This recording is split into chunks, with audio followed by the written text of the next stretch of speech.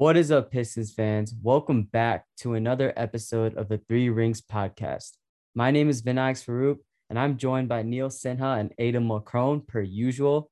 Today, we have a very special episode. We're going to talk about the 2022 NBA draft, and we are joined by Wilco from the YouTube channel Floor and Ceiling. We're going to discuss the Pistons draft, which involved selecting Jaden Ivey at number 5 and making a trade for Jalen Duren at pick number 13.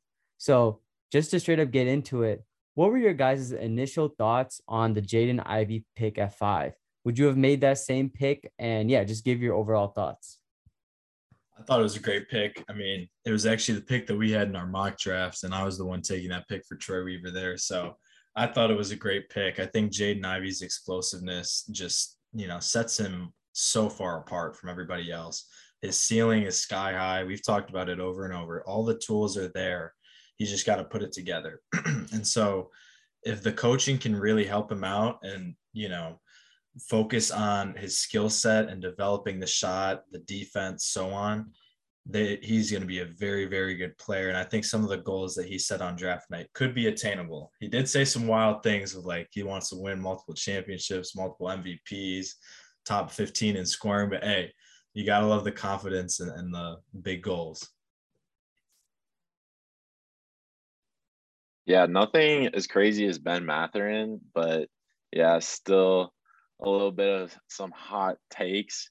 But I think overall, yeah, I think it was a solid pick, best player on the board. Obviously, I've been the glass half empty guy and had a little bit of skepticism. I still have a little bit.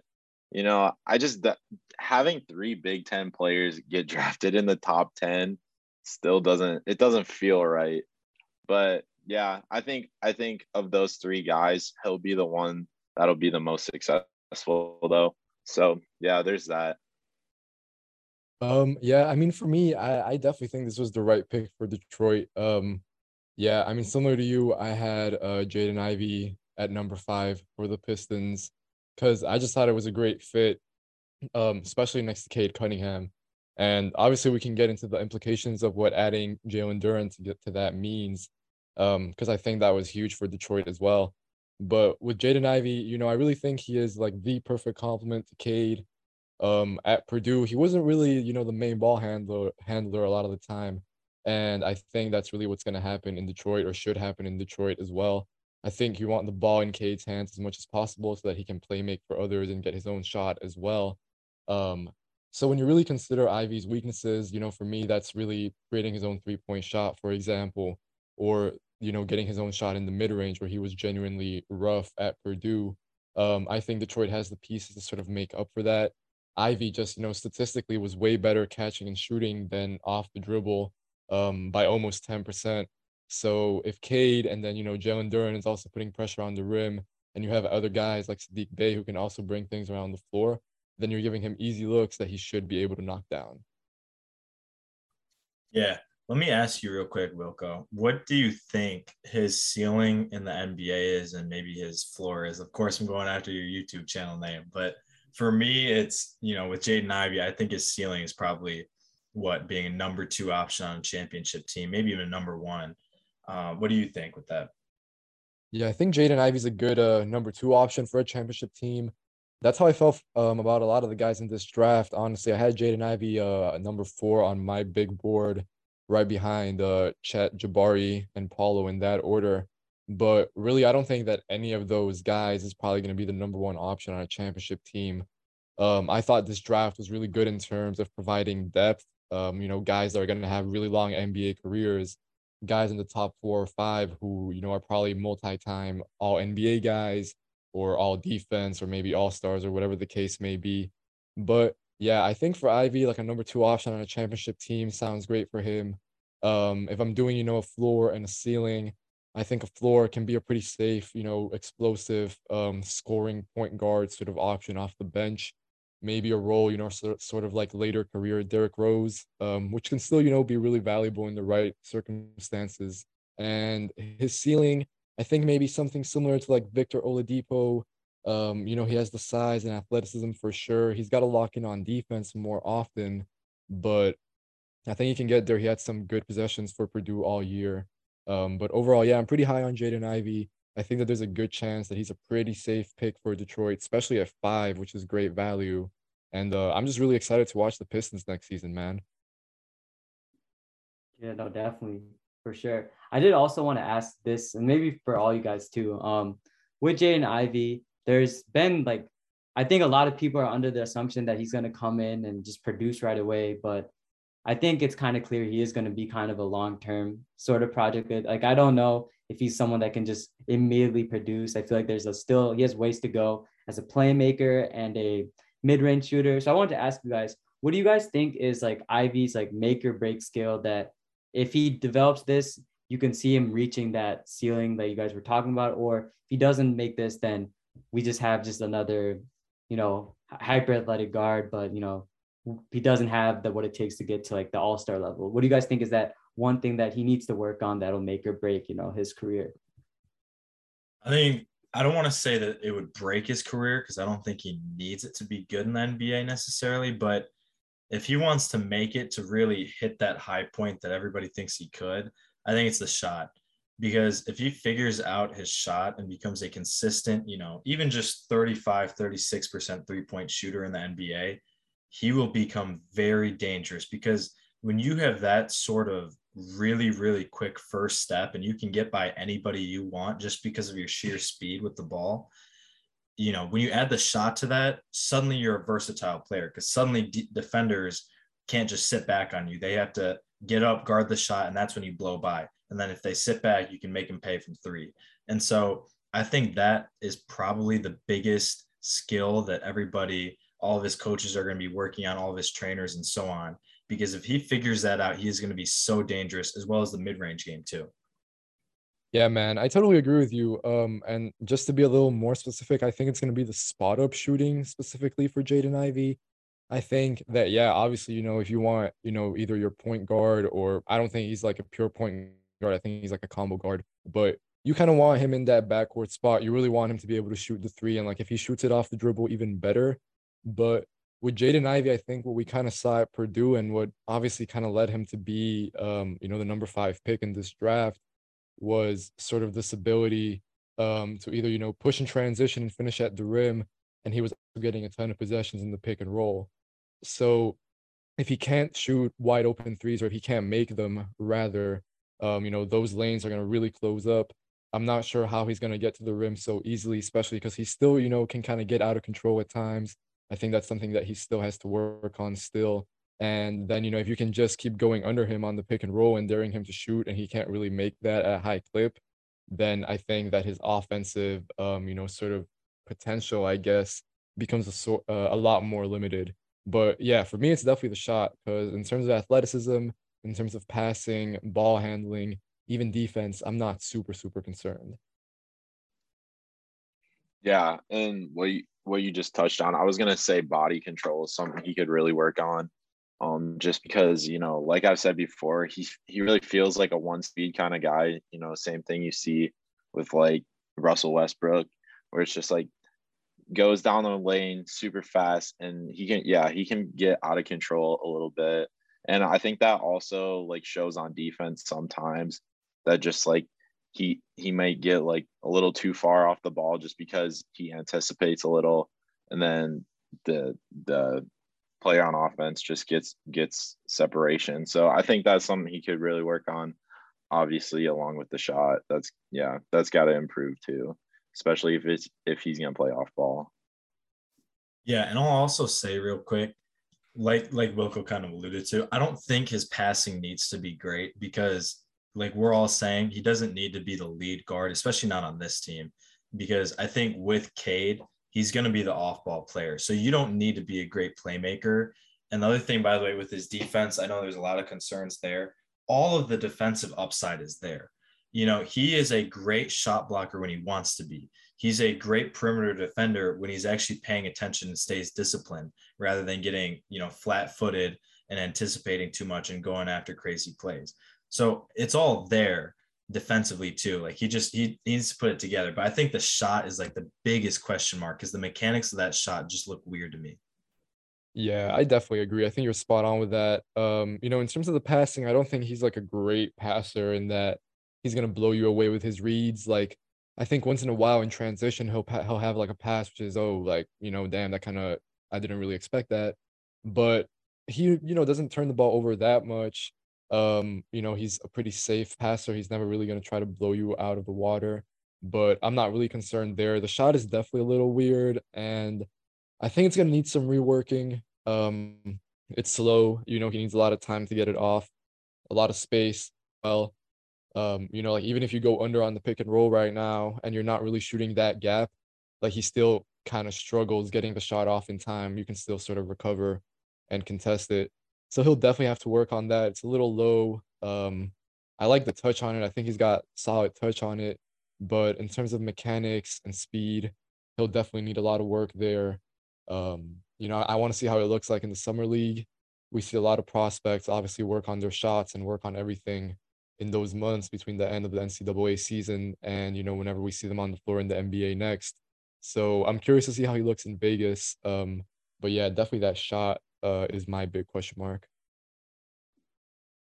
So yeah, we'll go again. This is one question that I wanted to ask you personally because with Jaden Ivey, the main narrative is like I love the fit with Cade Cunningham. Everyone's saying he's a perfect fit with Cade Cunningham, but no one's really like talked about what makes him such a great fit next to Cade. A lot of people have their ideal fits. For many Pistons fans, that player was Ben Mathurin. An athletic guard, but who can shoot the ball, and that's kind of what based on what they saw with Cade Cunningham and Corey Joseph and Killian Hayes, that's what they thought was most needed, just shooting and athleticism. But I kind of want you to take the floor on this and provide your thoughts on like what exactly makes Cade and Jaden Ivey fit together. Is it just like their opposite styles of play, or is it something else that makes you really like their fit there? I think for me, is that in this version of this Detroit team, I mostly see I think Cade is really going to take a big leap next year. I think he's going to have a great season. I think, he was inconsistent, especially early on. And he might always be a player who sort of struggles with turnovers, maybe just because he has a high, volume of possessions. Like he's always going to have the ball in his hands a lot. So he's always going to have a lot of decisions to make. But if you put Jaden Ivey on the team, I think the number of those decisions kind of goes down. I think that Jaden Ivey, he has the offensive motor to sort of carry the offense by himself at times, let Cade really, focus on facilitating for others. I think he's obviously got a lot of potential too as a spot up shooter. You don't always want Cade having to create these difficult pull-ups for himself from 2 or from 3. So if you're ever able to get him those easier looks, I think that Jaden Ivey is the one guy who should really be able to do that. If we're talking, strictly perimeter shooting, I do think Ben Mathurin is probably a safer bet than Ivey right off the bat. He's a really good movement shooter. I think, really good athlete too, probably a little bit worse than Ivey. But with Mathurin, my biggest concern there is the handle.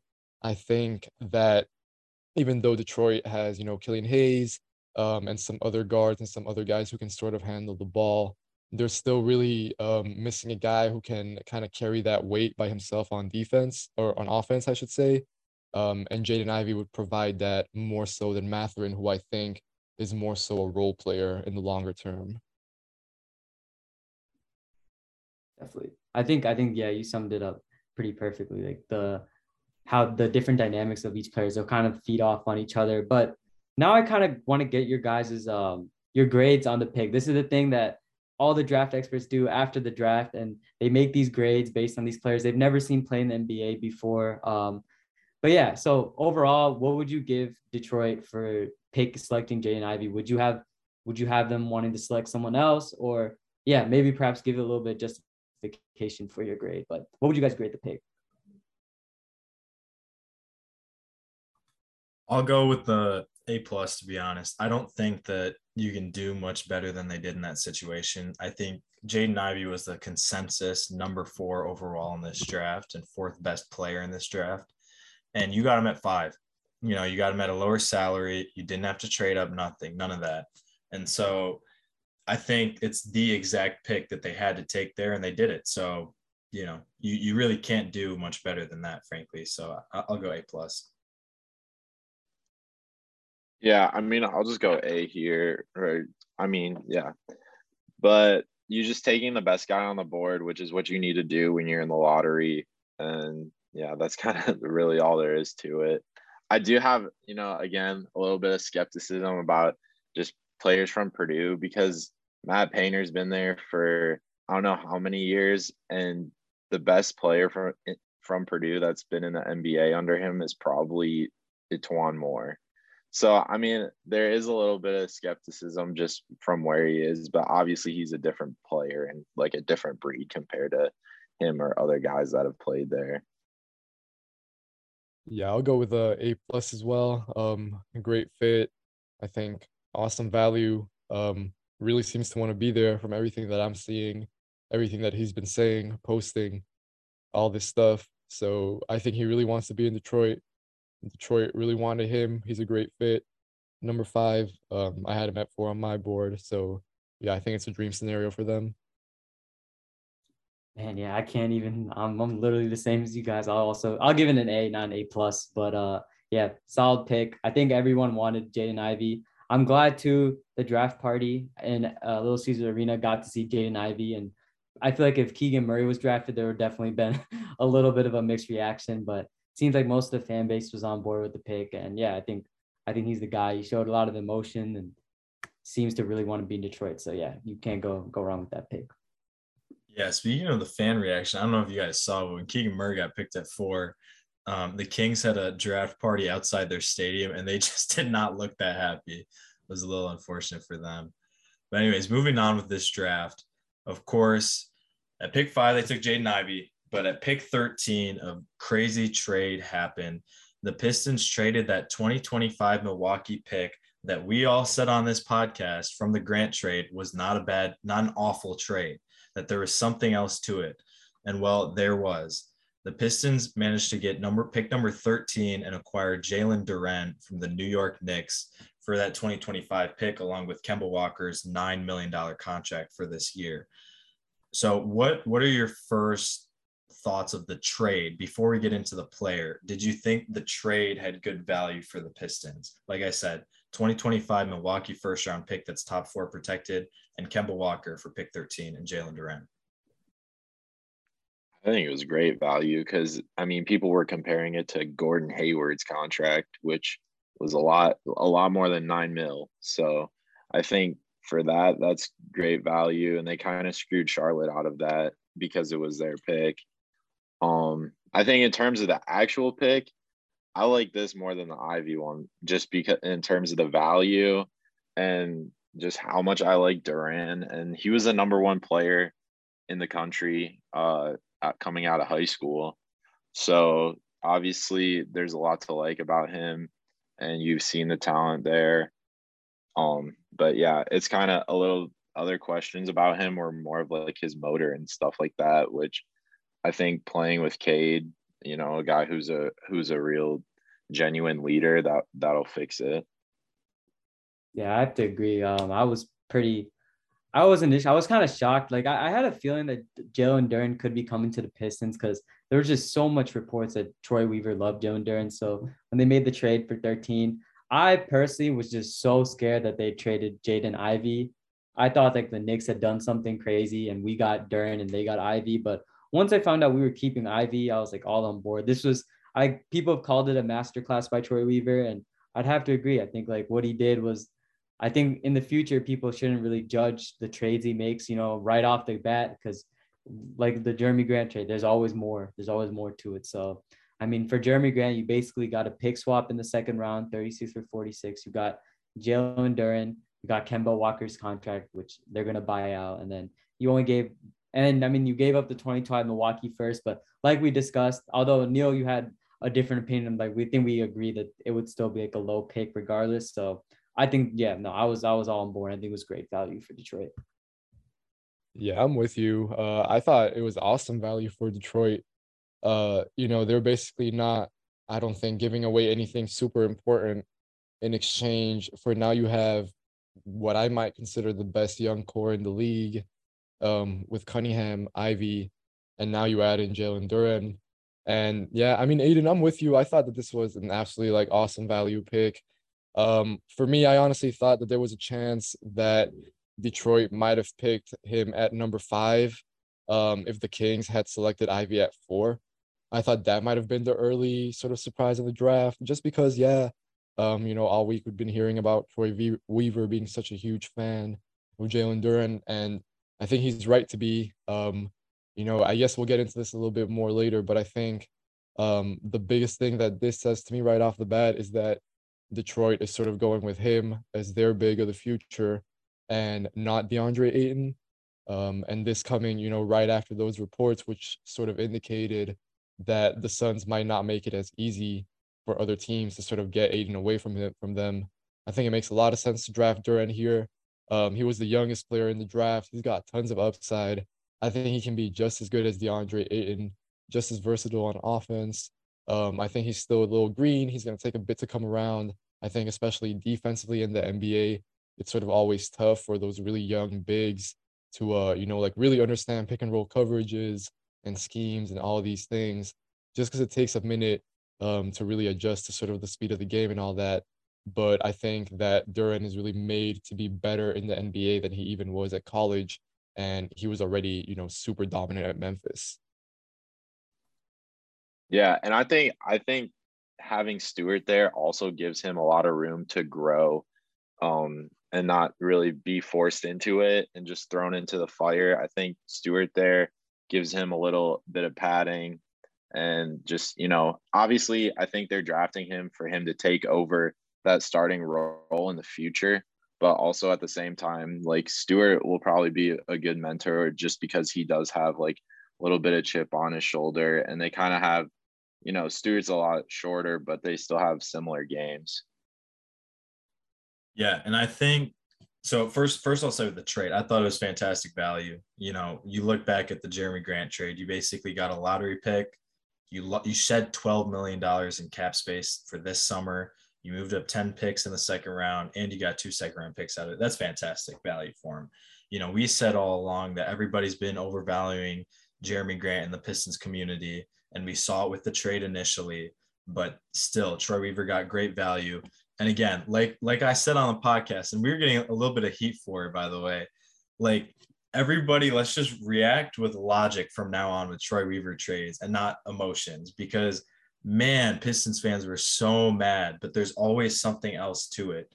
And for that, it was the cap space initially. Another thing I'll say, with getting Kemba Walker's contract, you still have a max slot available for free agency. And we'll talk about that in a second. But yeah, I thought it was fantastic value there. And then with Jalen Duren, I think he's a fantastic player. I think he'll be a great fit with Cade Cunningham. Those pick and rolls are going to be scary, because we've been saying all along that Cade just needs a vertical lob threat. He just got it. I mean, they kind of had it with Bagley, but Duren takes it to another level. He is freaky athletic, 6'11", 250 pounds. He can bully guys like he did with Chet Holmgren in that second round. So I think it's great value there. He's a great player.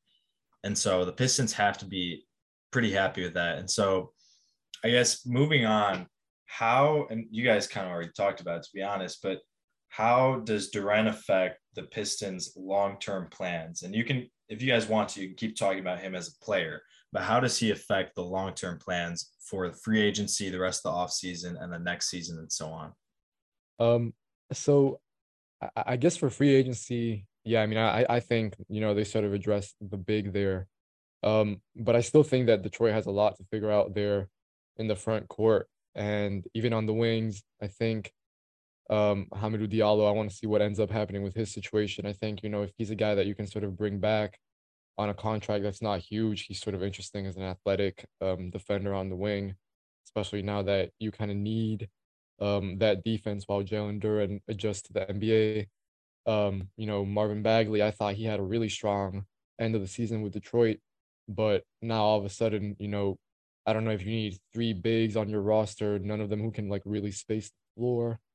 Kelly Olynyk, I think he's a good fit next to Jalen Duren and Isaiah Stewart and Marvin Bagley. But again, what are the future of all of those guys? So I do think there's some fit questions there. I think that even with teams in the NBA who sort of have a lot of bigs, such as the Cavs, or other teams like that, their bigs are sort of more versatile in that they can maybe put the ball on the floor a bit or pass more consistently or shoot the three. But with Detroit, all of the bigs sort of have the same like set set of skills.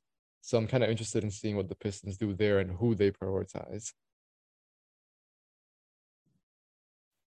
Yeah, I personally, I think they drafted Duren to become that kind of long-term center that, ideally will be like their starting five, like the number five play. He'll play the center for us, but I do think it'll be like a longer process. And we'll get into this, but I really see like a lot of similarities in terms of his development to like Andre Drummond, in the sense where you have a really young center who's pretty raw, although I would say probably he's shown more flashes than Drummond did.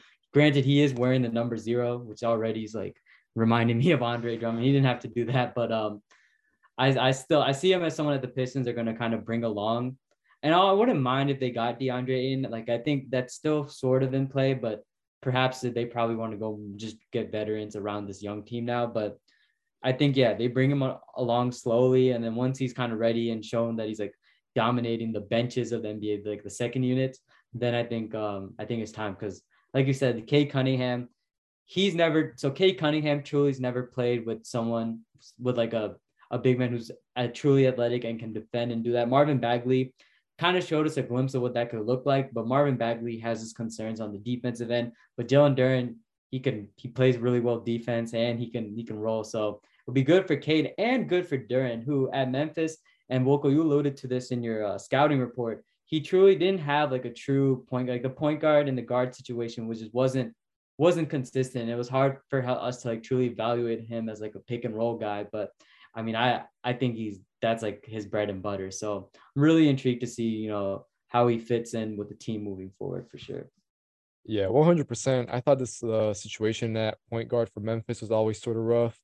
It wasn't his fault, obviously, but I guess, sort of what kept Jalen Duren from entering that first tier in this draft was that he's a lot more reliant on others to score and get his buckets, right? So I think that in the NBA, and I kind of alluded to this earlier, but when it's Jaden Ivey and Cade Cunningham feeding him, he's just gonna have so many more easier looks at the rim. At Memphis, he was already, a really good finisher at the basket. I think over 72% or something like that. I'm not saying that he's gonna make that right off the bat in the NBA, but I do think that he's gonna get so many opportunities. Just rolling hard, crashing the boards. In terms of the pick and roll and sort of catching lobs and stuff like that, he's gonna have a lot more spacing in the NBA than he did at Memphis too. So I think we're gonna get some huge dunks from him this year, for example. I think that we're gonna see a lot of highlight plays in the pick and roll or maybe even in transition. I think that Detroit, if they really want to, they can play very fast this year as well. So yeah, I mean, I think Jalen Duren's, his ceiling is pretty safe. And then, if you really sort of evaluate his potential, I think that he can be a multi-positional defender. Like you said, sort of with that Andre Drummond comparison, I think that he's got, really great hands. He can pass the ball a little bit. Sort of like Drummond, he can get carried away at times, and that can have some pretty crazy turnovers. But I would rather him try that sort of stuff than not bring any passing to the table at all. So I think it's going to be fascinating to see how the Pistons sort of develop Duren and see if they can really flesh out those skills or if they keep his role really simple. Yeah, and I think the one thing I'll also say with the Andre Drummond comparison is that Jalen Duren's flashed a little bit of the jump shot, just a little bit of the mid range. We talked about this before the podcast, but he has a smooth looking shot. We'll see if it actually really translates to the NBA, especially because he didn't take like any threes at Memphis. But I think that could be something that they explore. But anyways, moving on to the last part of this discussion on the Pistons draft. What would you guys grade this Jalen Duren pick, the trade, and then the pick together, I guess? This is an A+ pick. I just think physically he's already ready for the NBA. And then we already just listed out everything we like about him. And he just has an NBA ready game. Or not ready, but like he'll get there. And so I think just the style of play that they run, I think Dwayne Casey will get him right. And yeah, it's just kind of the mental aspect and, playing in a system that will benefit him more than, like we talked about, Memphis kind of struggling to, figure out their system with their personnel.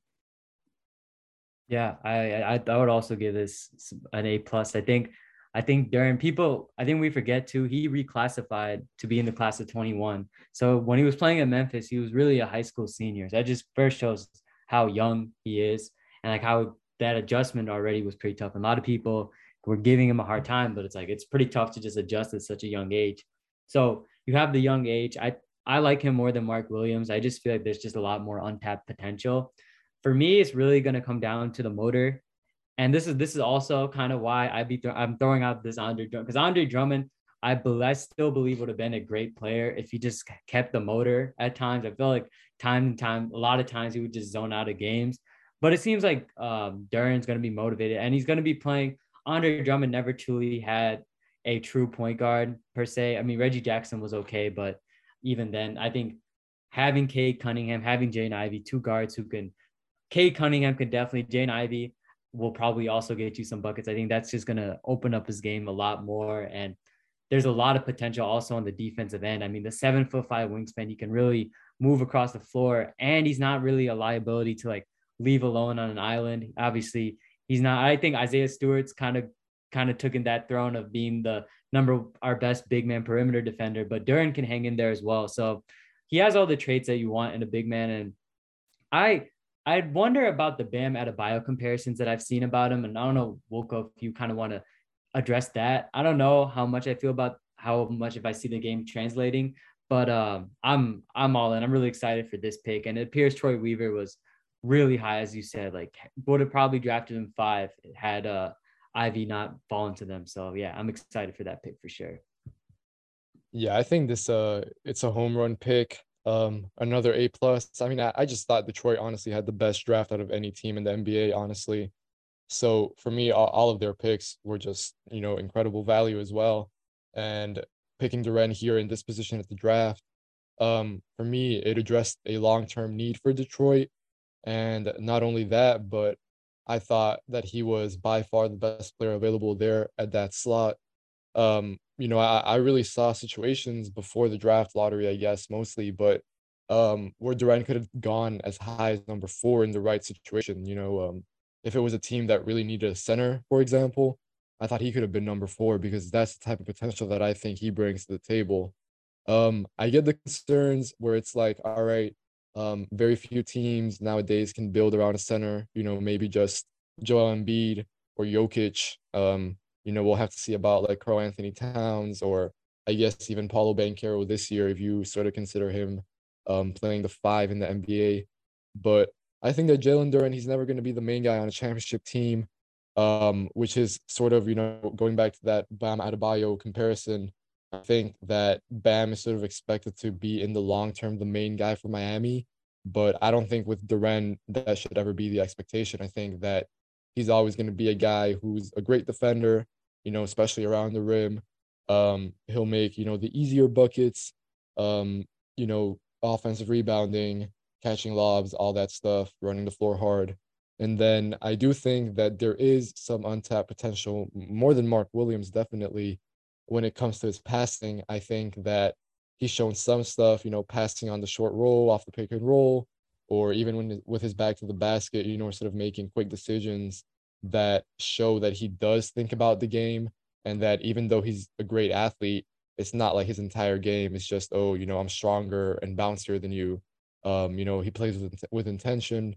I think that he can definitely, even if it won't be his calling card, once in a while, make an elbow jumper, and ideally in the long term, if he can make a wide open 3, even better. For sure. Yeah, I'll also have to go with an A grade for this. I thought that, it was a home run trade, great value for the pick there, and then a great pick with itself with Jalen Duren. I think he was a guy who I thought was one of the best centers in this draft. I guess actually I would say best true center, because I wouldn't consider Chet to be that. But Yeah, he's a good player, and you guys already kind of hit on it. He is the youngest player in this draft. I don't know if a lot of people know about that. He is the youngest player in the draft. So, you're basically getting a guy that should be entering his freshman year of college in the NBA. So you just get another year of training and development for this kid. And so I think he has a very good ceiling, very good potential to become a great player and a great fit with the Pistons. Real quick, Wilco, just for you, since I don't think the rest of us know too much about this guy. The Pistons at pick 36 took Gabriel Procida, is I believe how you pronounce it. I looked up the pronunciation, but you got to roll the R's too, by the way. But what do you think of this guy, if you've seen a lot of him? Because I'll just be honest, I really haven't. Yeah, I mean, the pronunciation was good. Yeah, I've seen a bit of him, I think that whenever you think of a guy, sort of an Italian wing or guard in the NBA, because I think he's going to play the 2 or the 3. It's sort of like Marco Bellinelli who comes to mind. So he's mostly like, a shooter, not very athletic, but I think this guy here, he's a huge upside swing. I want to see him come over, play summer league ball in the States, in Vegas, in a few weeks, because I think that his game is tailor-made for the NBA, especially, in the Pistons, where ideally if everything hits and, Detroit becomes a championship contending team, or, someone who makes a deep playoff run, he's a guy that you can definitely put on the wing and fill a role. He shot about 38% from deep in the Italian league this season. He can still get bothered a little bit by, speed and size. So I think in the NBA that might take a little while to come around, especially because he would be playing against much, much better athletes in competition. But from an athletic point of view, I mean, he's a great athlete. He's thrown down some huge dunks. I had a YouTube video come out yesterday in which I sort of looked at him a little bit. And, he's throwing down some huge lobs in transition, crashing the boards. And then on top of that, he can, spot up and shoot the 3 pretty reliably, I think, in the long term.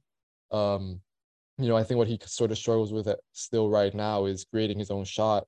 But for Detroit, I feel like we don't even have to talk about that necessarily, because unless he really, really hits, and this is a huge, swing in the mid 30s, you're never really going to want him to create his own shot anyways. So if you're able to sort of get him to leverage that athleticism on both ends, because, he's 6'8", pretty strong already, almost 200 pounds. I think he's only about 20 years old. And then he can, knock down his threes and play above the rim, just make a difference that way. Then Detroit could probably get a steal, a year or two down the line, or whenever they choose to bring him over. Yeah, anytime I see drafting stash, I'm always just like, oh man, we just wasted a pick. But it seems like this guy actually has some potential as a sharpshooter. So I'm excited to see if they bring him back. And he was quite, I don't know if knew, but he was 32. I didn't know who he was, but he was number 32 on Sam Vecini's board. So I mean, he had some fans. But anyway, that's kind of irrelevant now. But let's now talk about the main draft overall, the overall NBA draft, which I would say overall, I've not used that word so much, was pretty chaotic. I think we could all say from the top 3, from Woj announcing the top 3 picks and then the order changing, like Woj getting it wrong. I think it was just made it great for TV. So it was a fun draft overall. But let's just get into it. Who are your guys' winners? Who are you guys' winners of this draft, other than Detroit, obviously, as we've discussed? What were some other teams which you guys thought won the draft? Yeah, I'll go with the Houston Rockets. I thought that this was a great draft for them, surely because I think they got the number 1 overall pick at pick 3. I've been saying kind of all along that I think Jabari Smith is the best player in this draft. And so to get him at number 3 is just fantastic value there. I mean, he literally just fell into their laps. And so you get a guy with high motor, great intangibles, great looking shot. He plays very well off ball. He doesn't need the ball in his hands and plays fantastic defense. And don't even get me into the length that the dude has at 6'10". I mean, you're getting everything that you want with a stretch power forward in this new NBA that we have all become accustomed to. And so I thought that was a great pick. And to get him at pick 3 is a win in its own. Yeah, I mean, I'm a Chet guy, so I'm not gonna go with Houston, but I'll say San Antonio. I like what they did with Sochan, Branham, and Blake Wesley in the first round. It's not the same as like the Killian Sadiq Stewart kind of three first rounders, but it does seem like they are like choosing a direction and like building a little bit around DeJounte Murray, which I kind of like. And I think, Branham really showed out. He was a nice surprise this year.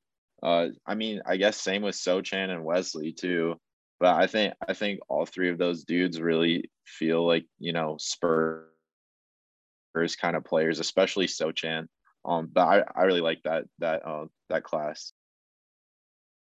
Yeah, I like Houston a lot too. I thought Jabari Smith, he was my number 2 player, but getting him at 3 is really good. And I do think that even though some of my concerns with him are about creating his own shot and stuff like that, if in the short term with Jalen Green and Kevin Porter Jr., he's sort of taking those easier shots early on, then he might put together a really great season when it comes to shooting.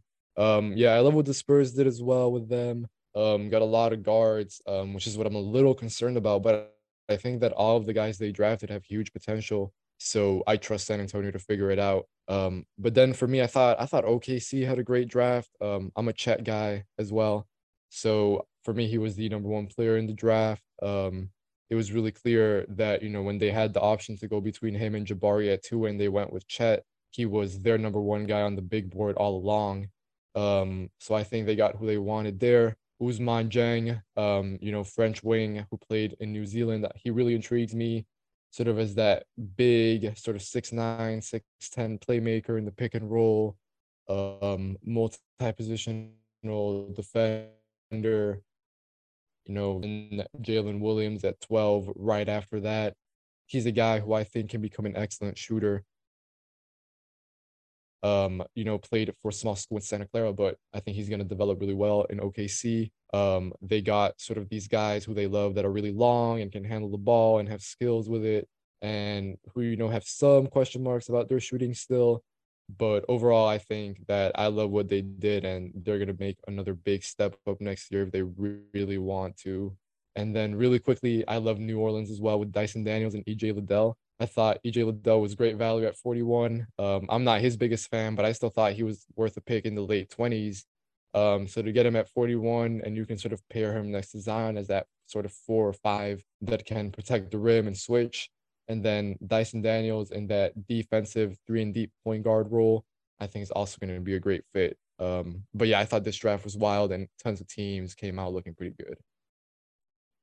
Yeah, no, I was gonna say I thought the Pelicans draft was really good. I really like Dyson Daniels' fit there. Like, you have Brandon Ingram, Devontae Graham, you have Zion, but I feel like Dyson Daniels can be that player that kind of puts it all together in a sense. And they also have Zion. You know, they really hit on Herb Jones last year, but Dyson Daniels seems like a player. He's kind of like, I know people throw the Lonzo Ball comp, and they still, to me, they differ in their own ways, but still, I feel like he kind of puts the team together. And if he can reach that potential ceiling of like being the best perimeter defender or best defender in this draft class, and then becoming maybe a respectable shooter and like a playmaker overall, like I like the pick, and I like EJ Liddell. One thing you did mention though about San Antonio, I completely forgot too. They drafted Josh Primo last year, and then they also have DeJounte Murray, Lonnie Walker, and now they added Wesley and Branham, and I'm pretty high on Branham, so that's actually something that actually like keep your eye on and wonder like if the Spurs are looking at moving perhaps Walker or perhaps Murray or something, because yeah, they have a ton of guards now. For sure. I mean, Brandon was a guy that, Vinayak, I know you were saying that you're the type of guy to say he's the number 1 pick in this draft.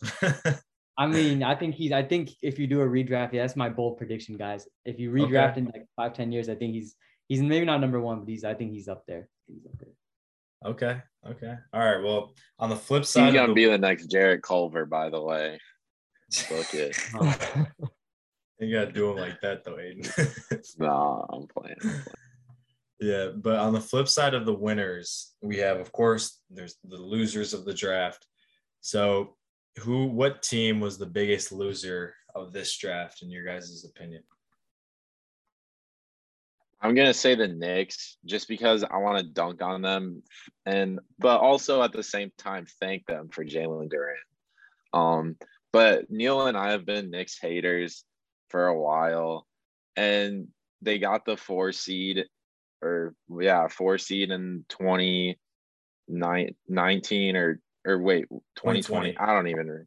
Yeah, they got the 4 seed in 2020, and they really have not gotten any better like since then. And yeah, they wasted another pick, and they're still waiting on a marquee free agent until the end of time. So yeah, easy lose. Yeah, I know so there's like a lot of teams. I'm gonna say the Hornets. I feel like so they gave up the 13th. They got Mark Williams, which I think is fine, but I just don't think they got enough value for pick number 13. They got I think they got Detroit's 2025 first, and looks like they got 4 second rounders, which I mean it's picks and stuff, but I feel like that type of package is maybe like a 16 or 17. I feel like 13 is kind of a reach. Honestly, Charlotte, in my eyes, should have just made the pick, which is why I would kind of give him a loser. I mean, Mark Williams is great, but I think Charlotte really had an opportunity to just make the 2 picks, or at the very least, which is also why I think I kind of give him a loser. They didn't get to dump anyone's salary to make room to, they have Miles Bridges as a restricted free agent coming up. So Gordon Hayward isn't on the move. Terry Rozier is still there. I mean, they have a lot of, I would say, pretty large contracts. So I was a little bit kind of confused as to why they didn't make those moves. But yeah, that would be my main loser. And I'm kind of leaving the big loser for Woko, but Yeah, I thought Sacramento had a really rough draft, and this is more so about them than Keegan Murray because I like Keegan Murray a lot. I think that he's a little bit on the older side, but he really only started playing high level ball when he was much older. So I'm not too worried about him being 22 soon. I'm just worried about how the Kings develop their draft prospects. I think Jaden Ivey at number 4 didn't really make much sense for them. Especially with De'Aaron Fox, but after Davion Mitchell last year.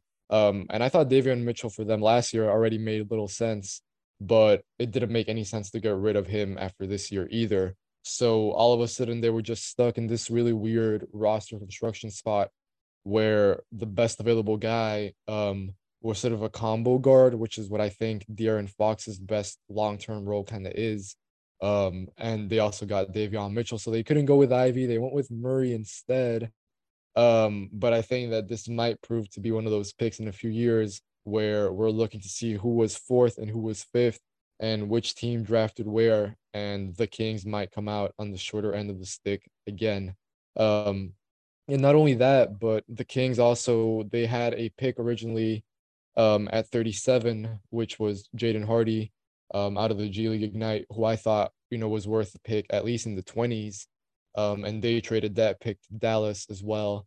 When maybe, if you did want to pick a guard at any point in this draft, he was the guy who was available there, and maybe you take a punt on him because I think that he's a high level, high potential type of guy. But yeah, I thought the Kings, really struggled. I agree that the Knicks didn't have a great draft either. They got Trevor Keels in the 30s, who's all right, but I think he's just going to play in the G League. And I do like the return on the 3 first-round picks next year, or 3 potential first-round picks. But I thought the Knicks were in a position to do something this year to help them out for next season, and they just sort of dumped the Kemba Walker salary instead. So that was probably disappointing for Knicks fans. Yeah, I mean, for sure it was.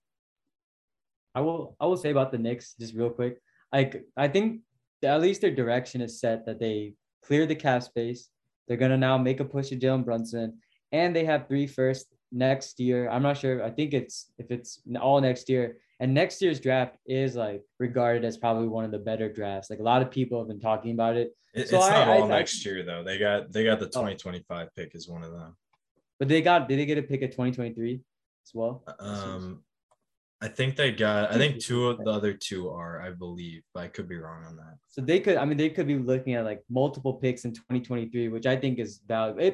It's kind of a long-term game with them. And like you said, I mean, the player that was at 11 was Ousmane Dieng, and I think he's gonna be great. But Knicks fans, they just have way too high expectations, and I don't know. I feel like he wouldn't have been the one that would have delivered it. So I kind of see where they're going. It depends or not what do you think Jalen Brunson is, like the $25 million player. But yeah, it's I can see why in the moment it's a pretty frustrating night to be a Knicks fan.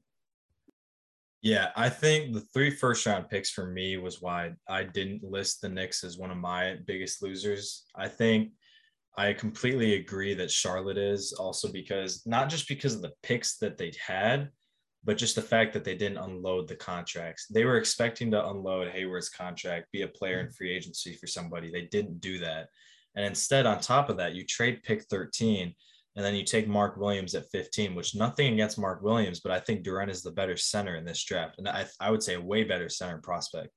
And so they had him right there at 13 and said they trade that away. And by the way, not for great value. I think they got 4 second-round picks out of that. And so yeah, I think the Hornets, they didn't do right, in my opinion. Sacramento, completely agree on. I think, again, Keegan Murray will be a solid player in the NBA, but the fact that the Kings took him at 4 when there were news that or reports that the Knicks offered multiple first-round picks to them, I just don't understand why you take Keegan right there. They could have even traded back maybe with Indiana to 6 and gotten Keegan Murray there. I don't know. But I think the loser that I'll have to go with is the Atlanta Hawks. Nobody's talking about them, and for good reason, because AJ Griffin at 16 does nothing for that team. He's a solid player. I don't really think he's going to be a great NBA player, honestly, because I think the explosiveness is a little bit gone with him. And the other issue that I see is that Atlanta was in a situation where they were trying to get rid of John Collins. They were trying to dump that contract, maybe even get rid of the traffic jam that they have at their wings at the 3 and the 4. They didn't do any of that. And instead you just go out and draft AJ Griffin, who is a small forward. And I don't think who has, great potential to turn into a great NBA player. So I thought that was an awful draft for the Hawks. And I'll also say the Wizards, just to knock on them every single year like I do. They continue to not do anything in these drafts. Like Johnny Davis is solid, but I want to see Washington finally be aggressive, do what Troy Weaver does and actually go for it. Don't just sit at your pick every year. And I feel like that's what the Wizards do. That's what they did last year with Corey Kispert. And they're just stuck right now in the logjam of being mediocre in the NBA. And so we'll see if they can finally get out of that. But as far as players goes, do you guys have any sleeper picks that I know, Vinay, you've already said Malachi Branham. I don't know if you'll go with them here, but any sleeper picks for this draft of a guy that went a little bit later that you think will turn into a pretty good NBA player? Yeah, I think at 24, Marjon Beauchamp for the Bucks. I think that he's a guy who can sort of play right off the bat for them next year. He's an easy plug and play guy as a 3-and-D wing.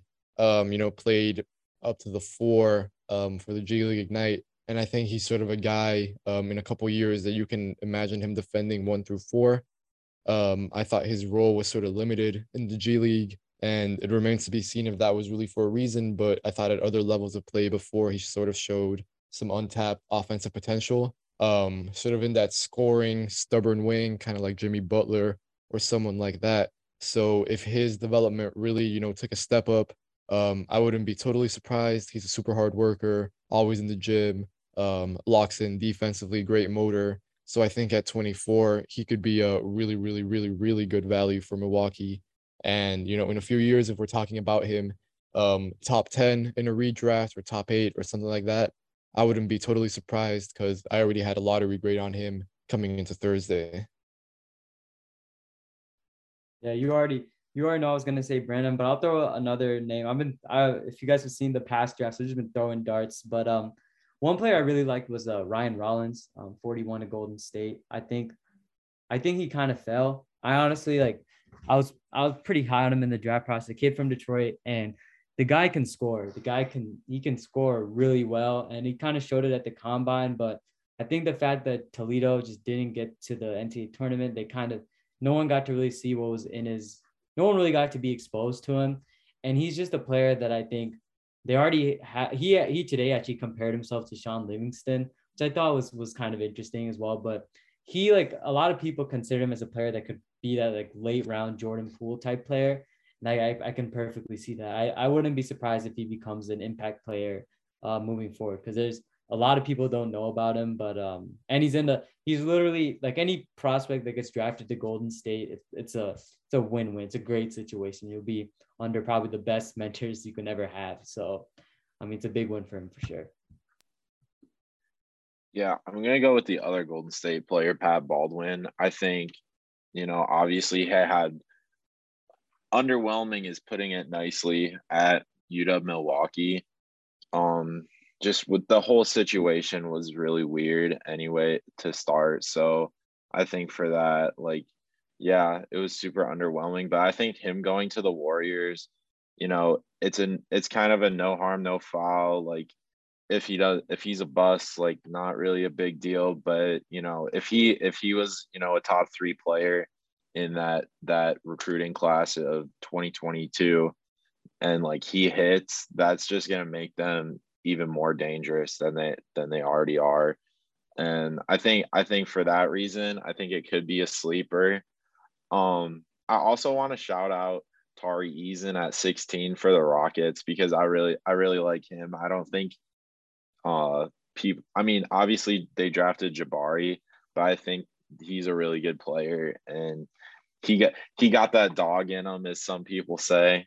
So I really like that pick too. I don't think he was like a reach or anything, or like he was around that, projected around that area. So I wouldn't really consider him a sleeper, but I do want to say I like that pick and kind of that fit in Houston. Yeah, I'll go with a guy who I think is really NBA ready and reminds me a lot of Saddiq Bey, actually, in that. And I'll go with Ochai. That's how you pronounce it. Ochai Agbaji out of Kansas. I think that he has a great shot. He shot 40% from 3 last year. He really reminds me a lot of Saddiq Bey, except he's more athletic. There's a little bit of untapped potential with him just because of that athleticism. Like, a lot of scouts had issues with how he used that in games, and specifically defensively, but all the upside I think is there, and he has a smooth looking shot. His free throw numbers were a little low, because I think his free throw percentage in college was like 73% his senior year, and that was the best that it was throughout his college career, which is a little worrying. But surprisingly, I actually looked it up. Saddiq Bey had similar free throw numbers and similar 3-point numbers to Agbaji. And so he gives me that type of feel of, he's not going to turn into the best player in this draft. There's no doubt about that. Probably not even the top 5 player in this draft.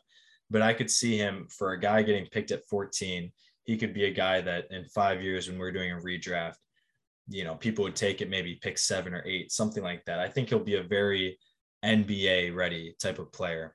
And so on the flip side of the sleeper picks, to close out this episode, the last question will be, who is the biggest reach in this draft? Who was a player that went way too high or way too earlier than you expected? I can take this. I personally, like, I felt like outside of like Jaden Hardy, I'd actually tend to agree that I feel like most players went where, this is kind of a cop-out answer. You guys probably have specific players, but I felt like for the most part, most players went where I'd expected them to go, at least in the first round. I thought, like, Shaedon Sharpe at 7 was pretty expected. Johnny Davis 10, Dieng. Like, I felt like everything was fair game. There were some picks that, like, I'm not gonna lie, at Moussa Diabate getting drafted, I was pretty surprised with that. I didn't expect him to get drafted. And Caleb Houston, both the Michigan guys got drafted quite early, which I thought was a little bit noteworthy. But for the most part, I actually thought teams, like, as far as what people's boards were, it was pretty consistent overall. And there weren't any picks for me where I was like, oh, that's a terrible pick. Like, for example, a pick that a lot of people at first, like, I was hanging out with the Bulls friend, and the Bulls had the 18th pick and they took Dalen Terry. And he was criticizing that, but then, like, if you had read before the draft, you'd seen Dalen Terry was a player that was rising on people's boards. A lot of people had him. So I felt like it was pretty reflective of what you were hearing before the draft. But perhaps it's a cop-out answer, and you guys actually have Man, that's a cop-out answer. I have a couple answers. Well, one of them, Walker Kessler at 22. I'm not a huge fan of for Minnesota. I like him as a guy, sort of as a backup big in the NBA, but I thought, his value in the long run, I think it might be more in the second round. I think he's just not a great athlete. I think he's really going to struggle against NBA guards, and he's really huge. And, he was really a defensive presence at Auburn in college, but I think it's one of those guys who's not really going to translate to the NBA. And then number 23, David Roddy to Memphis, I thought was a bit of a reach. I will say that Memphis deserves credit because they have a particular type of player they like, and they always sort of target it, and they're very loyal to that philosophy. So I respect that. In that they sort of like those big-bodied wings, like David Roddy or John Conchar, or like Brandon Clark, who have these unorthodox body types, but have a lot of skill, and you're sort of banking on that to develop in the NBA and just be productive doing whatever. But I thought at 23 he was a bit of a reach for me, especially considering other guys that were on the board, like Beauchamp, who I mentioned earlier, or Blake Wesley, who we talked about, Nikola Jovic, Ty Washington, guys like that. Yeah. I'm gonna go. I have a couple people.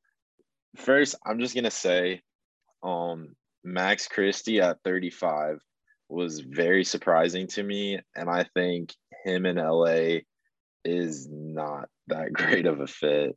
And I know Skip Bayless tweeted out something about the Lakers drafted a 3-and-D guy who only shot 32% from three, and like something about pairing him with Westbrook, and I don't know. Bro, and then Russell Westbrook got so mad too. Yeah. So there's that. But obviously it's a second round pick. So it's not really considered a reach. But I will say Christian Braun feels like a reach at 21. He showed some nice flashes at Kansas, but he was never like the guy there. I think in terms of fit with Denver, I think it feels like Denver is trying to look for a replacement for Michael Porter Jr. there. And that's kind of weird. He has decent athleticism, like he can beat you off the dribble, like he's a solid like 3-point shooter, but I just don't see like a ton of his speed translating to the league. And just I think overall he seems like a really solid college player. Obviously Agbaji was like the guy at Kansas this year, and Brown was kind of the number 2 or number 3. But I don't know. It seems like a reach. A lot of people projected him to be, second round. So Yeah, so Wilco kind of took mine, to be honest. I was going to go with David Roddy. I think I fully agree. I think that was a big reach by Memphis. Initially, I thought it was Philadelphia, but they traded that pick to Memphis. And I just think, having seen Roddy in person at the Michigan's first round game against the Colorado State, I think he's kind of your classic example of a guy who's playing at a smaller school and just gets all the touches. He's a good player.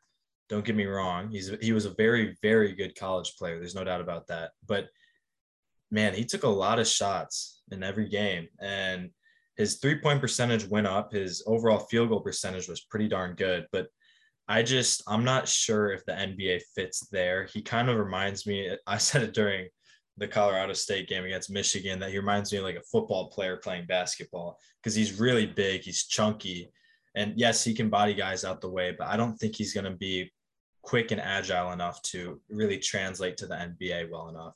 And then another player that I'll say is Caleb Houston, to go along with the trend of Aiden and I knocking on our college's players. I got to go with Caleb Houston. They get picked that early at pick 32 to the Orlando Magic was just crazy to me, because anybody who saw Caleb Houston this past season would have said, he frankly was not a first round pick for sure, nowhere near it.